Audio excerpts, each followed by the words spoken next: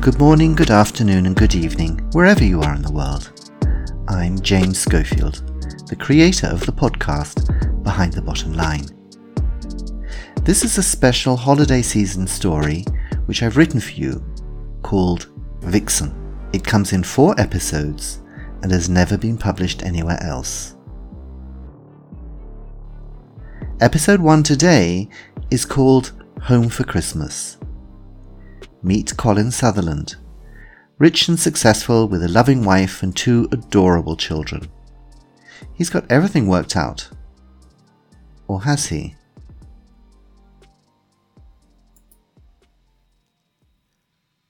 We'd like to thank you for flying with Lufthansa to Shannon Airport today. We wish you a pleasant onward journey and hope you have a happy holiday season. We look forward to welcoming you on Lufthansa again in the new year. As the engines died, there was the normal clickety-clack of seat belts being unclipped and overhead lockers being opened. As always, Colin Sutherland stayed in his first-class seat, reading his Financial Times, as the passengers from cattle class trampled past. "Mr. Sutherland," said the flight attendant, "your car is waiting for you on the tarmac." Colin looked up and gave her his charming smile. "Thank you, my dear. Could you just pass me my bag from the locker, please?" As she stretched upwards for the slim leather briefcase, his eyes lingered on her blouse, moving only as she looked down again. "Thank you." He paused to read her name tag. "Julia. Merry Christmas to you." As his driver set off, he stretched out in the back and gave a little sigh of contentment. He was pleased to be back home for Christmas and relieved the rather difficult Frankfurt situation had been resolved. The situation had been a team assistant in the office, Yasmin Tilke, who'd threatened to go to human resources with a ridiculous allegation of sexual harassment. Yes, maybe he'd been a bit persistent in pursuing her at the beginning of their relationship. Yes, maybe he'd hinted that she'd get a permanent contract at the bank if she was cooperative. But that was all just part of the game, wasn't it? And how could he have been harassing someone who agreed to go with him for a long weekend in the Sud Tirol? It wasn't like he locked her in the boot of his car. It was during that long weekend that he'd realized Yasmin was more trouble than she was worth. She took antidepressants and bored him during dinner with stories about previous disastrous relationships. So when he got back to the office, he instructed HR not to extend her provisional contract. There'd been a nasty scene when she found out about this, and that was when she tried to threaten him. But of course, she had no proof any harassment had taken place. Colin made it a rule in his little affairs never to be photographed or to write anything he wouldn't be able to show his wife. He could write a book about managing such things. Perhaps he would one day. Well, he thought Yasmin had seen sense after he'd explained this all to her. He'd promised to give her a good reference, which was funny because he only knew about her bedroom performance and he was never going to put that on paper. Eventually she'd nodded, dried her eyes, told him he was an arsehole and left. But that wasn't unusual. What was unusual was the woman police officer who came to his office the following week to tell him that Yasmin had gone missing. Her family were putting a lot of pressure on the police to find her. Because he had been one of the last people at the bank to have talked to her, they wanted to know about her state of mind. "She's mentally quite fragile," the police officer said. "Her parents are worried." Colin was proud of his performance during the interview. He should have been an actor. "Oh, that was terrible," he'd said. "Her poor parents." Yes, she'd been upset about her contract not being extended, but, he'd explained, HR were going to write her a glowing reference. She seemed happy with that and perfectly calm when she left. "I can't think of anything that we at the bank could have done differently," Colin said. "Miss Tilke was satisfactory, but HR felt, it was time for her to move on." The police officer looked up from her notepad as he said that. He'd given her his charming smile and added just a hint of sadness to it. She finished scribbling her notes, thanked him for his help, and left. The countryside outside the comfortable BMW was now wilder, with only occasional lights from solitary farmhouses. The family house was on the far west coast of Ireland, near the sea. Shannon Airport was Colin's escape to Frankfurt, where he spent most of his time, only returning every second weekend and for holidays. His wife, Flora, hadn't liked him being away so much, but as he told her, the money he earned as an investment fund manager would allow him to retire at 40 and then think of the fun they could have. His 40th birthday had been 5 years ago.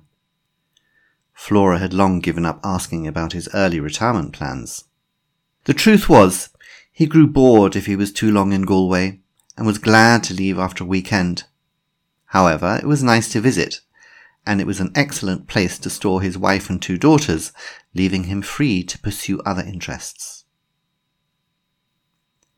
As the car approached Oyster Bay where they lived, the roads became narrow and the driver had to go slowly. Near the entrance to the house driveway, Colin saw 2 bright eyes flash at him out of the darkness. A fox, he thought. Probably after Flora's chickens.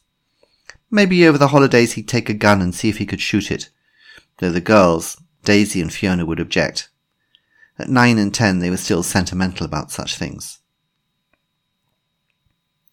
As the car stopped outside the house, his daughters ran out of the front door and jumped into his arms, squeaking with excitement and covering his face with sticky kisses. They'd plainly been eating bread and jam for their tea. He hugged them and carried them inside where Flora was waiting. He gave her a kiss, put the girls down, and tipped the driver, who was following with his bags. "Thank you, Michael," he said. "Pick me up on January the 6th, will you? Normal time. I'll need rescuing from these rascals by then." Sitting down for some tea with the girls and Flora was the moment he liked best when coming home. They petted him, told him how much they'd missed him, and at Christmas there were the presents he'd brought to be added to the pile under the tree. Buying presents was something Colin prided himself on. He'd picked out these ones together with Yasmin, he remembered. She'd been amazed at his enthusiasm for the task and told him he was a good father. He felt a slight pang. He may have been acting for the police inspector in his office, but it was a terrible thing to think of someone so young and alive being missing, maybe dead. He shivered. "Time for bed, girls," said Flora. "If you ask your father nicely, maybe he'll read you a story while I make our dinner." For the next hour there was the normal bedtime ritual of pyjama hunting, teeth brushing, and finally a chapter of Winnie the Pooh. He did different voices for the characters, which made the girls giggle. When he'd finished, he put them in bed, turned off the light, and was about to go when Fiona sat up. "Listen," she said. From outside there came a strange wailing noise. The girls jumped up and put their heads under the curtains to look out the window. "Look, Daddy," said Daisy, "it's our fox. You can see her in the moonlight." Colin joined them, and there, walking along the low stone wall which separated the garden from a field, was a vixen.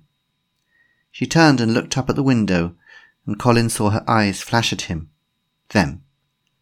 as they caught the light.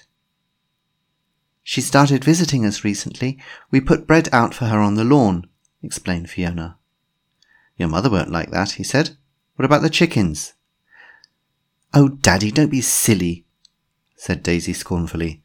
"That's why we do it, so she isn't hungry and tries to eat the chickens." "Isn't she beautiful?" said Fiona softly, as the vixen sprang lightly down from the wall, trotted across the lawn, and picked up one of the rolls he could now see had been placed there. "We call her Princess Jasmine, you know, after the princess in Aladdin." Colin jumped and pulled the girls away from the window. "That's enough now," he said. "Into bed." Downstairs, Flora was busy cooking. "Will you pour us a drink?" she said. and there are some letters for you on the table." He took her a glass of wine, poured himself a whiskey, and went to look at the post. It was mostly Christmas cards from relatives and a few credit card bills, but at the bottom of the pile was an envelope with a German stamp on it, and no sender address. He paused for a moment, suddenly nervous, then tore it open. Inside was a picture postcard, but with no written message. It showed the hotel he had taken Yasmin to in the Südtirol, the Hotel Dolomiten. Outside in the field beyond the garden, the fox screamed once into the darkness.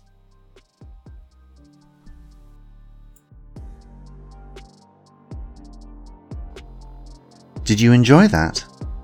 Then make sure you subscribe to Behind the Bottom Line so you don't miss the next episodes. And please recommend it to your friends and give the podcast a rating and a review on Apple Podcasts. Until the next episode, this is James Schofield saying goodbye.